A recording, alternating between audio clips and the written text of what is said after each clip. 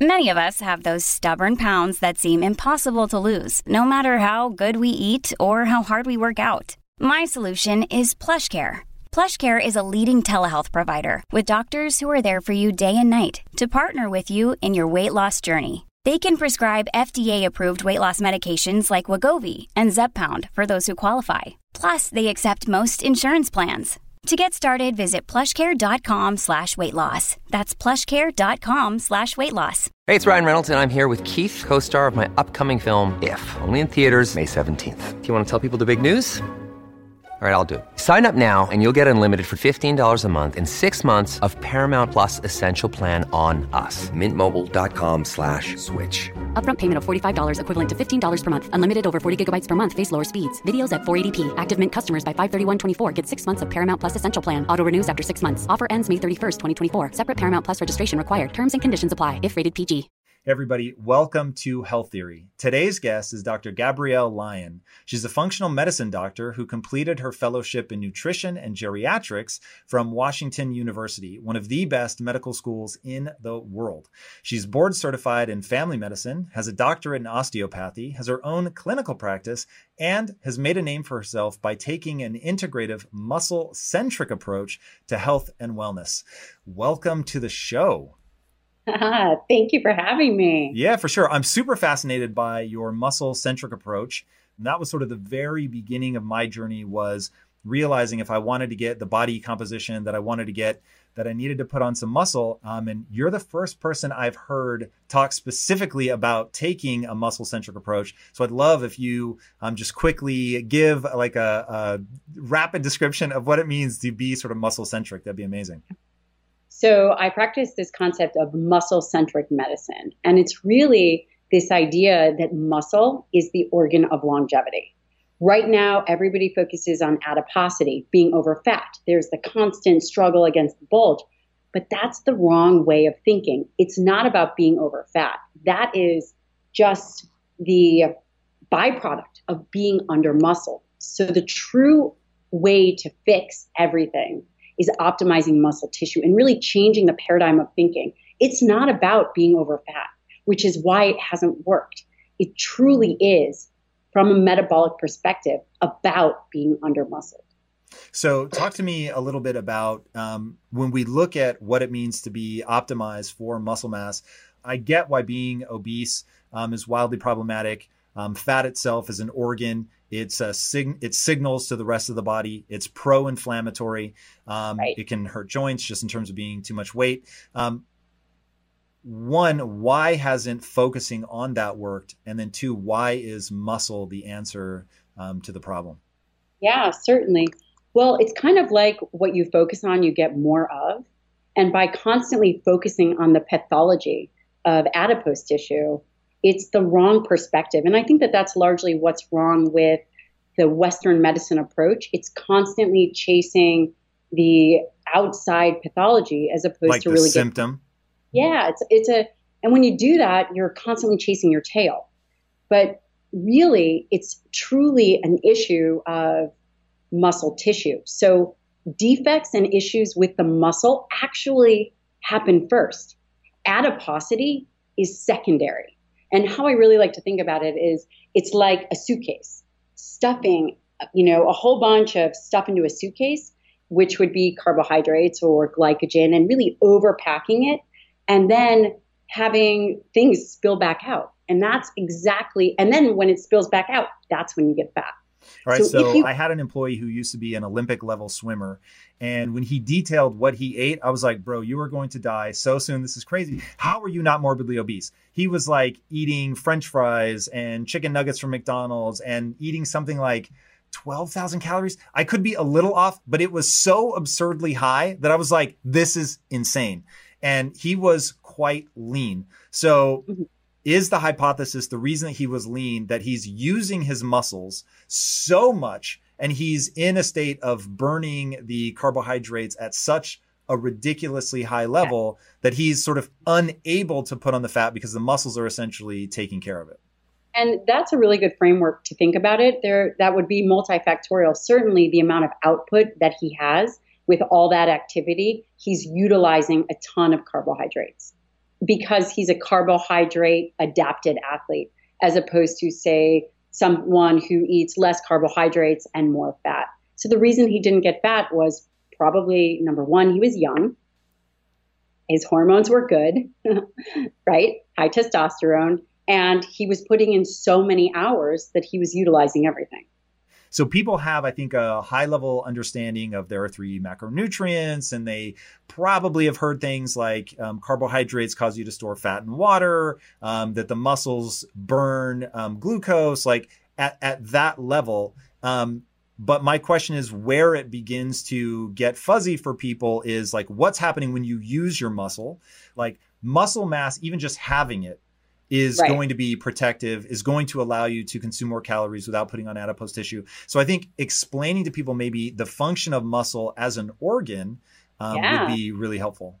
Oh, my pleasure. Probably my favorite topic. So muscle as your metabolic currency, it is largely responsible for your resting metabolic rate, which is really essentially the calories that you burn at rest. It is one of the largest sites for glucose disposal, which is exactly what you were talking about. Whatever Twinkie diet he was on was being utilized by the muscle tissue. And another component of skeletal muscle is that it's a site of fatty acid oxidation. So we hear a lot about high cholesterol.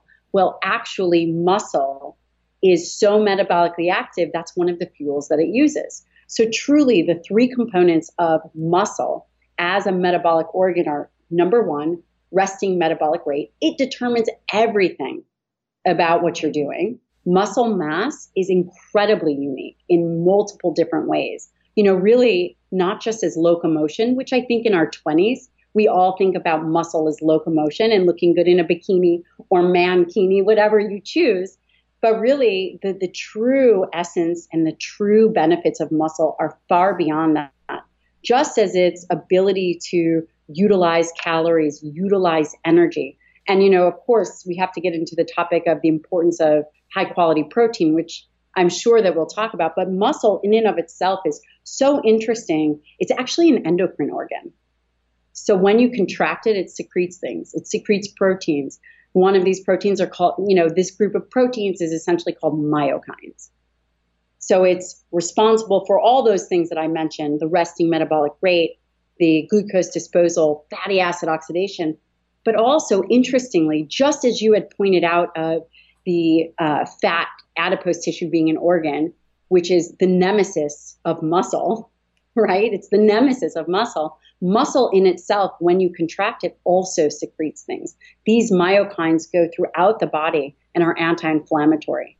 Things like interleukin-6, BDNF for brain function. It's just there's many.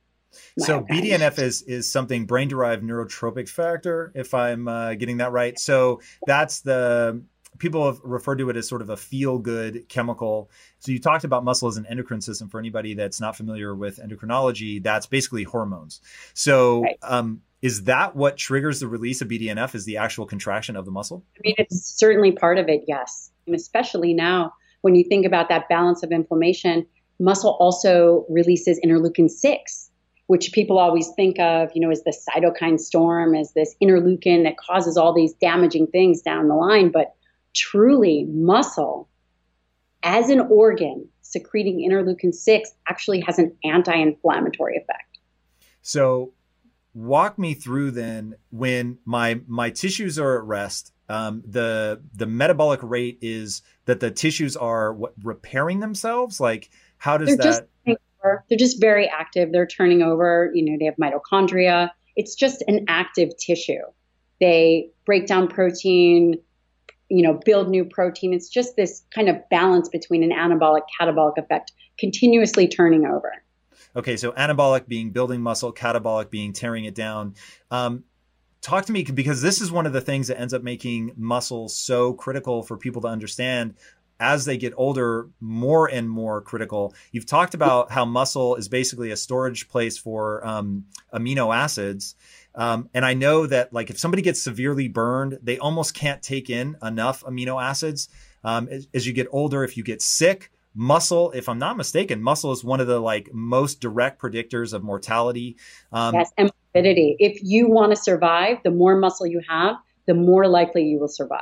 So what I'm assuming that's like a form of catabolic where the body's like, yo, we've got a problem in the immune system. We've got a problem within the case of burns, trying to replenish the tissues. So yes. What is the body breaking the muscle down into? So it typically breaks it down to amino acids. So it's an amino acid reservoir. And those amino acids are utilized for fuels. And it's really a storage form. And also, there's other proteins in the body that may require it. But typically it's that amino acid reservoir. It's really interesting. So I've not always, but certainly once I became aware of what's really going on in nutrition in the body, you recognize that fat has this incredible role to play, which is you can imagine us out foraging, hunting, and there's a period where you don't have any, and it's a battery. It's essentially like, hey, mitochondria is going to need it for the process of generating ATP, which is the energy that actually keeps the cells alive and allows them to function. And then, so you're like, whoa, it's actually really powerful in a context where we can't just overeat. You get why the ability to store fat is this incredibly powerful thing. So I'm going to store basically potential energy. Fantastic. Literally, you're the first person I'm aware of to talk about musculature as a storage mechanism as well, and being able to store many different things that the body ends up needing. Why? And you don't want to do that. So you don't want to rely on your store of amino acids. You want to keep that muscle as healthy as you can for as long as you can. And that's really where this whole kind of question of dietary protein comes in, because as we age, and just really overall, there's only two ways to stimulate muscle mass. And that's, I'm sure you know from the Quest days, is dietary protein, right? That's essential. And then resistance training. But in society right now, we have really two fundamental issues. We have this fixation on obesity, and that is the pathology, versus the cure, which is under muscle. So that's one venue. And then you have this dietary component where people are incredibly confused about optimizing protein. Protein is incredibly emotional for people. And it's really the key macronutrient for maintaining muscle mass and also helping with obesity, diabetes, Alzheimer's, cardiovascular disease. These are pathologies. These are metabolic pathologies that can be corrected by having healthy muscle tissue. It's interesting. So let me ask a super pointed question. You can only pull one lever. So if you have two levers, you have diet and you have muscle mass. Which would you have somebody pull for longevity? You can have an amazing diet, but you have very little muscle mass. You don't do a lot of exercising, or you're like my swimmer friend and you have just incredible output. You're exerting yourself tremendously. You have a great amount of lean body mass. We all know what swimmers look like. They look fantastic. But your diet is a Twinkie diet, like you called it. Which of those two levers is going to be more impactful? Okay, so I'm going to tell you what the research shows, and then I'm going to tell you my personal experience. Word. So the research would say, hey, if you had to prioritize one over the other, prioritize resistance training. Okay. That being said, in clinical practice, I have absolutely never seen that work. If they prioritize dietary protein and they get that first meal right, by lunch they feel better. I'm not asking them to wait 4 weeks. You nail that first meal, by the second meal you feel better. You want to deal with body composition. You want to deal with optimal aging. You want to overcome this concept of anabolic resistance, which we can talk about. The only and most effective, and again, this is my personal opinion, based on seeing hundreds, and I've been at the bedside of hundreds of dying people. Geriatrics is no joke. Mm. And if I could pull the lever and go back in time, what would I tell them? I would say you've got to do both. But when you're young, you have more flexibility and you can out-train a bad diet. But as soon as those hormones begin to change, if you have low quality protein, and by the way, protein is utilized in a dose response. So it's a meal dosage. It's really a 30 to 50 gram meal dosing. So that's between 4 and 5 to 6 ounces of protein per meal. And if you go under that, you are below what's called this leucine threshold. And I want to make this very palatable for people. So basically, there's essential amino acids. And out of these essential amino acids, that's really what determines the quality of a person's diet and the quality of protein. So when they are sub-threshold of one particular amino acid, which is leucine, if you eat food that is sub-threshold to that 2.5 grams of leucine, you will be skinny fat. You will never activate the proper mechanisms to turn over muscle protein synthesis. And this is a huge problem in our society. You know, there's nutrient sensors in the body. So hitting that particular amino acid load, which is really 4 to 6 ounces easy. And it's easy for people to anchor their meals in, 4 to 6 ounces of protein. And then you stimulate your muscle tissue, which we know is an endocrine organ. Let's talk about that. If you're not trying to bodybuild, if you're not trying to get bigger. So I'm thinking, I know somebody, love her to death. She's amazing, but her diet is ridiculous, but she's skinny. Her whole family's skinny. It's crazy. And so I've always said, I guarantee if you look at her biomarkers, she's going to be skinny fat. She's going to be probably pre-diabetic, judging by how she eats. It's, pure insanity. Because I want to differentiate between busting your ass in the gym and what you're going to get from that. And then just like, hey, even if you don't care about the gym, even if you don't buy into that, there's just a quality of tissue issue. And if you think of it as an organ, it's like saying the quality of the tissue of your liver or your kidneys. It's like this shit matters. So if people could do one thing and leave this conversation with nothing else other than muscle is the organ of longevity and eat high quality protein, animal protein and plant protein are totally different. And if you have a diet of plant protein, it is very hard to sustain and calorically devastating because you need between 25 and 40% more. So it's like 6 cups of quinoa for 1 small chicken breast. If you really wanted to think about the amino acids necessary to stimulate that tissue. And listen, that's not the only way to do it. Could we add in branched chain amino acids to lower quality protein? Absolutely. But why would you do that when we have, cattle or ruminants that we've been consuming for 2.5 million years and have the capacity to take low quality plant nutrition and produce high quality nutrition that is nutrient dense and highly bioavailable for humans. So I understand, I've heard you say the same thing. Like I understand people they may have a moral desire to eat plant-based food. And I get that, dude. As somebody who's I just love animals. And I long for the day where we can lab grow meat and that there was never an animal involved in that process. But I'm also just selfish enough to say, I'm going to protect my health. When you look at obviously sustainable farming and things like that, I'm all for it. I couldn't be more behind that. But wanting to understand sort of at a mechanistic cellular level what's happening. And I don't care what the answer is, vegan, vegetarian, animal, a mix thereof. I just want to understand like at a cellular level what's happening. And to get that, I think understanding what branched chain amino acids are, why they matter, and how the profiles differ from plants to meat, I think would be really helpful. Yeah, I couldn't agree with you more. So really the quality of our diet, and this is globally, the quality of our diet is largely dependent on protein. So there's 20 amino acids and 9 of those are essential. Of those essential amino acids. And essential meaning I cannot produce it in my body. Exactly. So the key branched chain amino acids, and when you think about branched chain, it's just a structure, right? It's just a nomenclature. You've got leucine, isoleucine, and valine. And out of those 3, which by the way should all be consumed together because everything in life has its own balance. Of those 3 amino acids, leucine is the most relevant for protecting the organ of longevity.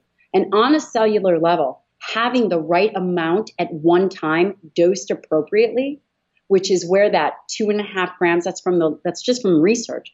It's really, truthfully, it's between 1.8 to 2.5 grams of leucine, which the majority of people are not going to go, how much leucine is in my food, right? It's not on the back of a label, which just goes to show you how protein has been the black sheep of the macronutrient family for decades. When you look at a label, all it simply says is protein. But understanding on a cellular level that really eating protein at a meal-centric dosing, meaning you at one time, you're not drinking protein shakes over a course of 2 hours, but at one meal at a bolus amount, you are getting between 30 and 50 grams of protein, which would translate to between 4 and 6 ounces of high quality protein would reach that leucine threshold. So once you reach that leucine threshold, you trigger this complex called mTOR. mTOR is the mechanistic target of rapamycin, which then is actually a nutrient sensor. Anything below that, the body's like, I don't care. I'm not going to put on muscle. Or, I don't care. I'm not going to really stimulate this very expensive, elaborate process for the body. It doesn't care. So that's where you get skinny fat, because you're grazing all day at this low threshold meal, especially important in aging, because you don't have that flexibility. And when I say aging, I'm talking about 40s. You've got to stay on top of it. But once you reach that threshold of arguably 2.5 grams of leucine, which you could have 2 ounces of fish and then a scoop of branched chain and get up that leucine level. But mechanistically, you need that branched chain, that essential amino acid, to then trigger the rest of what needs to happen for muscle protein synthesis. And listen, the way that they measure muscle protein synthesis, it's not like you eat it and then you're laying down protein. That's not an accurate assessment, right? I would be not being truthful if I said that, but it really is a period of time, over a period of time, as you continue to do with anything correct, optimized habits, you then can protect your tissue. And protecting tissue is everything. And it's very dangerous, because when people do weight loss, you lose some fat, but you also lose tissue. And now we're in a situation where we're not outside and we're not doing resistance training and we're not actually moving that endocrine organ. So, it becomes much more difficult to maintain and recoup that tissue. And the tissue is just one aspect. It's truly the metabolic aspects, of muscle. And if you want to prevent diabetes, heart disease, Alzheimer's, cardiovascular disease, that whole spectrum, muscle tissue will do that for you. And then you put on high quality protein. You're going to keep inflammation low. You're going to keep calories in check. You're going to upregulate your thermal effect of feeding.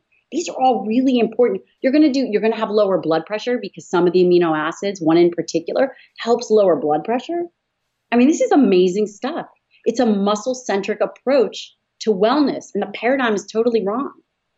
Yeah, it feels very different. Like when I started working out, you can actually feel just the difference in a lot of things. You can feel the difference in mobility and strength and just overall well-being.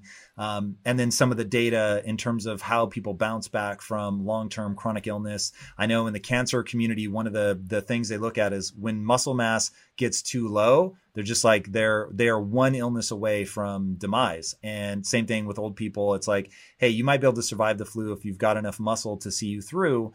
But if not, then you could really be in trouble. So it's interesting to hear that broken down. I want to go back to what you were saying about that first meal, which I think you're quite careful not to necessarily refer to it as breakfast, but your first meal, Sure. getting that right. I'd love to hear what right is, like in the real world. Am I eating eggs? Am I eating chicken breast? Am I eating quinoa? Like, what am I eating? You are not eating. So if you get that first meal right, if your meal is bolus with protein, you do a few things.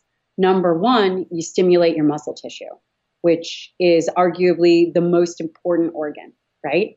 But number two, there's really good data that it actually helps with satiation and blood sugar regulation. So you are not going to be chasing 90 minutes later your blood sugar.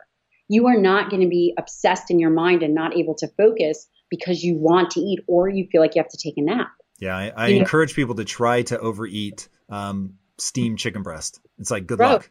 Like you will tap out long before you get obese. That is for sure. So give me some ideal protein sources. Am I eating, is it chicken breast? Is it red meat? So we eat a lot of beef in our family, beef, bison, eggs. We are not a low fat family. So, for breakfast for us might be half a pound of bison each with a little bit of olive oil and maybe some avocado.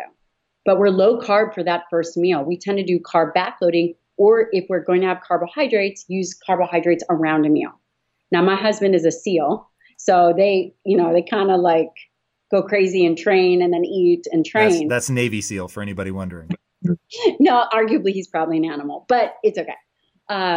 So that's how but the first meal is always the same. Why do you do carbs later in the day? That's interesting. Because you've been up and you've been utilizing your tissue. So you've depleted your muscle glycogen, essentially. I mean, listen, the data would show in a 24-hour period. So I want to be very careful to say this is my experience, because the data will say, well, in a 24-hour period, how much carbohydrates are you utilizing? And I would say it's much easier to backload your carbohydrates or utilize them around training, perhaps post-workout. So I do believe that training low glycogen state is very beneficial. Do you work out fasted, or do you have your first meal? I do. So I work out fasted. And do you have a strategy behind why you do that? So I think that training low, I like my body to become very proficient and efficient on its own. I like to be able to make all the glucose I need, right? And because my diet is high in protein, what happens is it goes through gluconeogenesis. So truly, for every 100 grams of protein that I eat, my body generates 60 grams of carbohydrates itself. So I am not reliant on quinoa for breakfast or carbohydrates. My body becomes so good at making and generating its own that it allows me. So why do you eat any carbohydrates then? Truthfully, I don't eat a bunch of carbs. When I work them in, it would be, possibly if we had a really busy day, we have a little infant, and we have no childcare. So we're just kind of, busy and we're training. And, if I've gone for a lot of training that day and I'm running around chasing her, I might have, and it's meal specific. So there's a carbohydrate threshold, which is how I like to think about carbohydrates. I might have, 20 grams of some kind of carbohydrate in the evening. And truly, the carbs that I love, and everybody says this, are green leafy, vegetables. But I really like things like cilantro and chives, things that maybe have more medicinal purposes. And that's really what we use. So herbs as medicine, which ones, what effect? I am certainly not an expert on herbs, but I will tell you one of the things that we use is, this isn't an herb, but I'm just very strategic. So like in the morning, I'll use something called Sun Up green coffee. And it's this one company that I just really love, and I have no connection to them, but they have a product that I think nobody knows about that everybody should, and it's raw green coffee. So it looks like tea. I don't make it. I get it clear like that. It tastes like tea, and it has a high amount of polyphenols, which I know that there's a lot of debate in, but I believe in polyphenols. And what do the polyphenols do for you? So they're antioxidant. They have numerous effects, anti-cancer activity. And I will tell you that I am able to maintain my body composition by doing these very strategic things and just being very conscientious of utilizing simple tools that I have found incredibly helpful. Like, for example, jalapenos. Using raw jalapenos with capsaicin. The whole goal is optimizing body composition. And you utilize these over a period of time in enough amounts, and the body generates its own effect. And listen, this is totally subjective. You do have to control for calories. But there are things that we just as scientists or as practitioners, physicians don't necessarily understand. But I can tell you that it works. So I use chlorogenic acid in the morning. What's that? I've never heard of that. What is it? That's the green coffee. That's why I use the green coffee. Chlorogenic acid? Yeah, has high amounts of chlorogenic acid. Wow, you're going to try this. I've never heard those syllables put together before. Chlorogenic acid, okay. It's a compound that helps with fatty acid metabolism. Very interesting. Okay, so we have our green coffee. And then what else are we doing in terms of herbs? A lot of cilantro. And there's some belief, and through what mechanism, I don't know, but very detoxifying. A lot of individuals with, quote, heavy metals will utilize a cilantro-based kind of compound. cilantro, parsley, chives, garlic. People are like, I'm not coming to your house. It's all right. But it would be interesting because I think that's I think we're all looking for ways to optimize longevity not just at the end of life. So it doesn't really matter if you live to 100 versus 105 or 95 to 100 if the last 5 years suck, right? So how do we live a way that surpasses what we've seen for longevity, but the quality of our life is together? And the question is not the length, right? So it's not quantity of life. It truly is quality towards the end. So really, I'm starting to experiment with these things as it relates to longevity and quality. Yeah, that's interesting. Really fast, give people a bit of a breakdown on your background in geriatrics. One, I don't know that everybody knows what geriatrics is. And then two, I know you spent a lot of time in palliative care. So what that is and sort of it's given you sort of a tough edge and no bullshit approach to this that I really respect. So first, what is geriatrics and palliative care? And then what have you learned from it? Yeah. And I'm going to tell you where muscle-centric medicine came from. There was a turning point moment that was during my fellowship. So geriatrics is really, it's taking care of aging, and it's 65 and older, and that's what's considered geriatrics. And then palliative care is the end of life. So you are really at the end of your life, whether it's a month or so, and that's really transitioning to the other side, whatever that other side is. So when I did my fellowship at WashU, it was a 2-year fellowship. And part of the deal was I was going to get to do nutritional sciences. So I've trained 7 years in nutritional sciences. But the deal is in order to do clinical research, so I did 2 years of clinical research. Part of the way that it worked was as a physician, I also had to have clinical duties. Part of those clinical duties, the agreement was, right, there's always a give and take. The agreement was I got to do obesity medicine and run a weight loss clinic and image people's brains and be part of euglycemic clamps and do all this really rad stuff. But in order for me to do that, I had to take care of people in nursing homes, at the end of life, in the hospital. And geriatrics, and I'm sure many people have had aging parents. It is not, diseases of aging are heart-crushing, bone-sucking, like it is so harsh. And that's why I feel so passionate about this message, because I've actually done the work and sat at the bedside of these people. And at that moment in time, you can look back and, people have a lot of regrets. And I will never forget, and muscle-centric medicine came from a very specific moment. Part of the research I was doing is I was imaging people's brains. It was obese brains midlife, incredible women around, late 40s, early 50s. And I have to change the name of this woman, so we'll call her Sarah. And Sarah was the nicest woman, and she had 3 kids. She had been overweight her whole life. And I'd sit with her, we did 24-hour euglycemic clamps, sit with her, and you really get to know these people. You see them at multiple points in the study. And one of the parts of the study was imaging her brain, just to see what her brain looked like.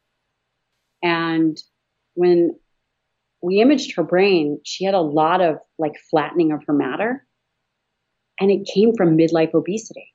And we knew that within, really 10 years down the line, she's going to have Alzheimer's. What is flattening of the matter? What is that? So the gray matter. Right? So that the brains, the wider the waistline, the lower the brain volume. So Alzheimer's, there are multiple different aspects of Alzheimer's, but Alzheimer's is type 3 diabetes of the brain. It's a metabolic illness that can be prevented just like diabetes, just like cardiovascular disease, just like hypertension. And listen, I want to say this with a little bit of reserve because there are genetic components. However, lifestyle, choices midlife, having access to the right information changes the trajectory of aging. I was so heartbroken when we reviewed her fMRI study. I was heartbroken because all she told me was, I've emotionally eaten my whole life. I have 3 children. I'm a stay-at-home mom, and I put everybody first. And her habits were so deeply ingrained, and she was obese. Her muscle tissue wasn't there. She literally in the next decade was going to have Alzheimer's. And she had no idea what she's in store for or what her family was in store for. And at that moment, I knew that chasing body fat was the wrong thing to do. It was all about muscle as this metabolic organ. And if she had turned her attention muscle protect against that? Because it controls body composition. It's metabolically. The bigger the waistline, the smaller the brain. Why? Yeah. What mechanistically is happening? Because it is very inflammatory. So there's insulin receptors in the brain. It can affect the blood-brain barrier. Insulin resistance in the body and insulin resistance in the brain. And one of the other things, and we'll talk about muscle, but the protein component affects satiety. So that overeating, that emotional eating, your body is going to feed until it gets the protein that it needs. And that's something super interesting. Looking at cravings from that perspective. Yeah, and it's actually called the protein leverage hypothesis. And this is well maintained throughout species, where they will feed. So you'll continue to eat and overeat if you're eating a low protein diet until you reach that protein need for these satiety mechanisms to shut itself off. Very troubling. So now give me, what does muscle do that interrupts that? Why is it anti-inflammatory? Like if we look at what I just laid out is how we get too much insulin into the system, what's muscle's role in? So muscle is the largest site for glucose disposal. Glucose in and of itself is cytotoxic. It is really critical to get glucose out of the bloodstream and take it up. One of the ways, the largest site for disposal is actually muscle tissue. The more muscle you have, the more metabolically healthy it is, the more that it's actually utilizing nutrients appropriately, the more carbohydrate flexibility you actually have. So it's in and of itself protective. And we talked about when you contract it, by secreting myokines, it is anti-inflammatory. So if fat is the nemesis of muscle. Talk to me about what the muscles are secreting. This isn't interleukin 6 I'm familiar with only because of what's going on with coronavirus. So that sort of cytokine storms and stuff that's become more, people are talking about it more. But the other stuff, like what you just said, which I couldn't even tell you what you just said. What's that called again? And why is it anti-inflammatory? So the interleukin 6 is really the big one. That's what muscle is famous for. But when you think about muscle tissue as it relates to inflammation and obesity and really protecting Sarah, the story that I told you, if she had been able to get her tissue under control, just mechanistically from getting her protein intake up, right, and making sure that that tissue was emptied. But because she was largely inactive, and, there's this concept where when the muscle is full, everything starts filling back into the tissue, or it just can't get in. So basically you have an increase. Remember, there was this whole big discussion about branched chain amino acids cause diabetes, because everyone with elevated glucose also had elevated branched chain amino acids. I've never heard that before. Tell me more. There's some research that had come out where people had mistakenly said, well, those with elevated levels of branched chain amino acids, it correlates to high level, it correlates to diabetes. Branched chain amino acids in the bloodstream. In the bloodstream, correct. And actually, that's absolutely true, but not for the reason people think. The reason it was true is because branched chain amino acids are utilized by the muscle. But let me guess. So this is that backup mechanism, right? So the branched chain amino acids should be going into the muscle, but they're full. What are they full with? They're full with glucose? No. Full of glucose, they're full of fat, they're just full. They can't accept any more substrate. Because they're not being used. Exactly. Now we're on to it. So these diseases of obesity, these diseases of being over fat, they're not diseases of being over fat. They are diseases of impaired muscle. So if you fix that muscle tissue, and that's through lifestyle, keeping inflammation low, keeping calories in check. And truly, we are domesticated as a planet. Can we define fix?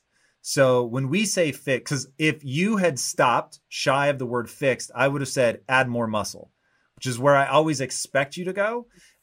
Is this a game of quantity and quality, primarily quality? These are great questions. And I don't think anybody knows the answer. And here's why. Because muscle is the most underappreciated organ. We have percentages of body fat that we know are not great, but we don't know. I don't know what percent muscle mass you should be. You don't know what percent muscle mass I should be. And this is so important to understand, because if we really truly want to help obesity, Alzheimer's, cardiovascular disease, it's really about optimizing muscle tissue, and nobody knows that answer. I would say, from a professional opinion, quality and quantity matter. Of course, I'm not talking about in the extremes of, a bodybuilder in the Olympia, although that's incredibly healthy tissue, right? Oh, can I tell you a secret? Here's something I would love to know. How does muscle mass correlate with surviving coronavirus? I thought about that kind of early on, and I thought, ooh, I do wonder. Well, if you think about it, the higher the muscle mass, the better the protection against all-cause mortality and morbidity. Just in general. That's crazy. People need to let that one sink in across all-cause mortality. I agree. So listen, if someone goes and they're on a vent or they're aging, what are the things that are going to be most important? Muscle tissue. You want to survive, you've got to be able to support your system. Yeah, man, it's crazy. Muscle, muscle, muscle. So now let's talk about how do we get some muscle. So obviously we need to eat. We need to get our leucine levels right. We need to eat a certain amount of protein, which I think you said roughly 1 gram per lean body mass. That's the recommended amount. That's what would be considered in the literature, 1 gram per pound lean muscle mass. And I would say that's a great starting point. I would say it should be 1 gram per pound ideal body weight. Okay. So lean muscle mass is very variable. Plus a little bit of fat, you're saying? Mm-hmm. Yeah, sure. Whatever you want, as long as calories are. So ballpark me. I'm 180 pounds. What should I? 100 grams of protein. 180? Yes, sir. Okay. And then, what's your caloric target? I would probably break up your protein meals in 50 grams or so. Could you go over? Yeah. Would you have much metabolic benefit? No. So 50 grams of protein per meal. So 7 times, 6 would be 32 grams. So, brother, you're going to be eating a lot. Or if you didn't want to do that, you would have a lower dose of protein and then add in your branched chain amino acids. So that's one strategy. And then you asked about fat. So fat is more, for men, I like to keep them a minimum of 80 grams for hormone production. So I would say a minimum of 80 grams of fat. But again, this is all based on calories. And carbohydrates, take it or leave it. And I'll tell you what is more important is also as you age and we all become more mature, hate to admit that I'm aging, but we are, is that you actually have to get that meal threshold right. So you would be doing yourself a service by getting 50 grams of protein per meal, because you're going to get a robust response for muscle protein synthesis and anabolic resistance. Mechanistically, the body becomes kind of immune or desensitized to amino acids. So you require more amino acids at one time to get the sensing more robust.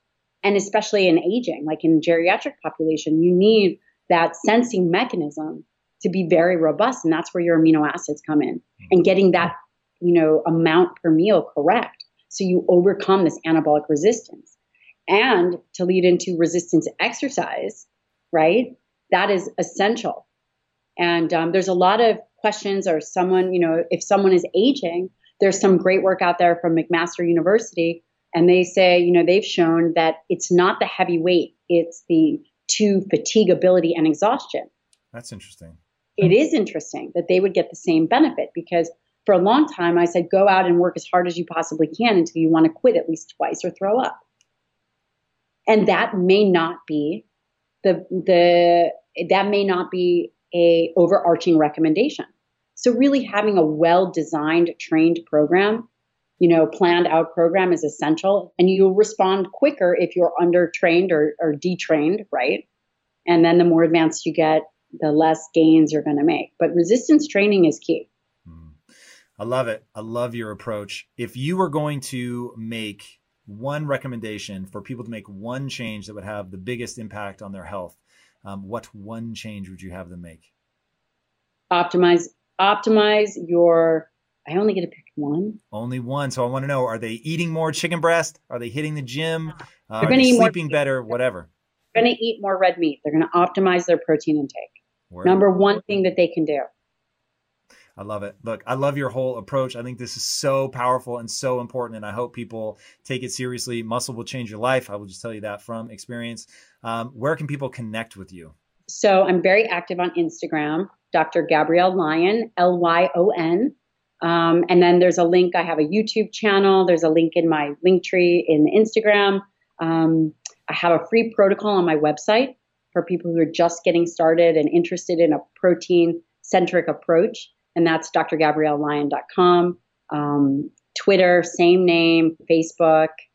And I have a newsletter where I always vet scientific information. And I put a few studies that I think are incredibly relevant and also great resources. So it's very well curated. Nice. I love it. Well, guys, subscribe to that newsletter. And speaking of subscribing, if you haven't already, be sure to subscribe here. And until next time, my friends, be legendary. Take care. Hey everybody, thank you so much for listening. And if this content is delivering value to you, please go to iTunes, go to Stitcher, rate and review us. That helps us build this community. And that is what we are all about right now. Building this community as big as we can to help as many people as we can, deliver as much value as possible. And you guys rating and reviewing really helps with that. All right, guys, thank you again so much. And until next time, my friends, be legendary. Take care.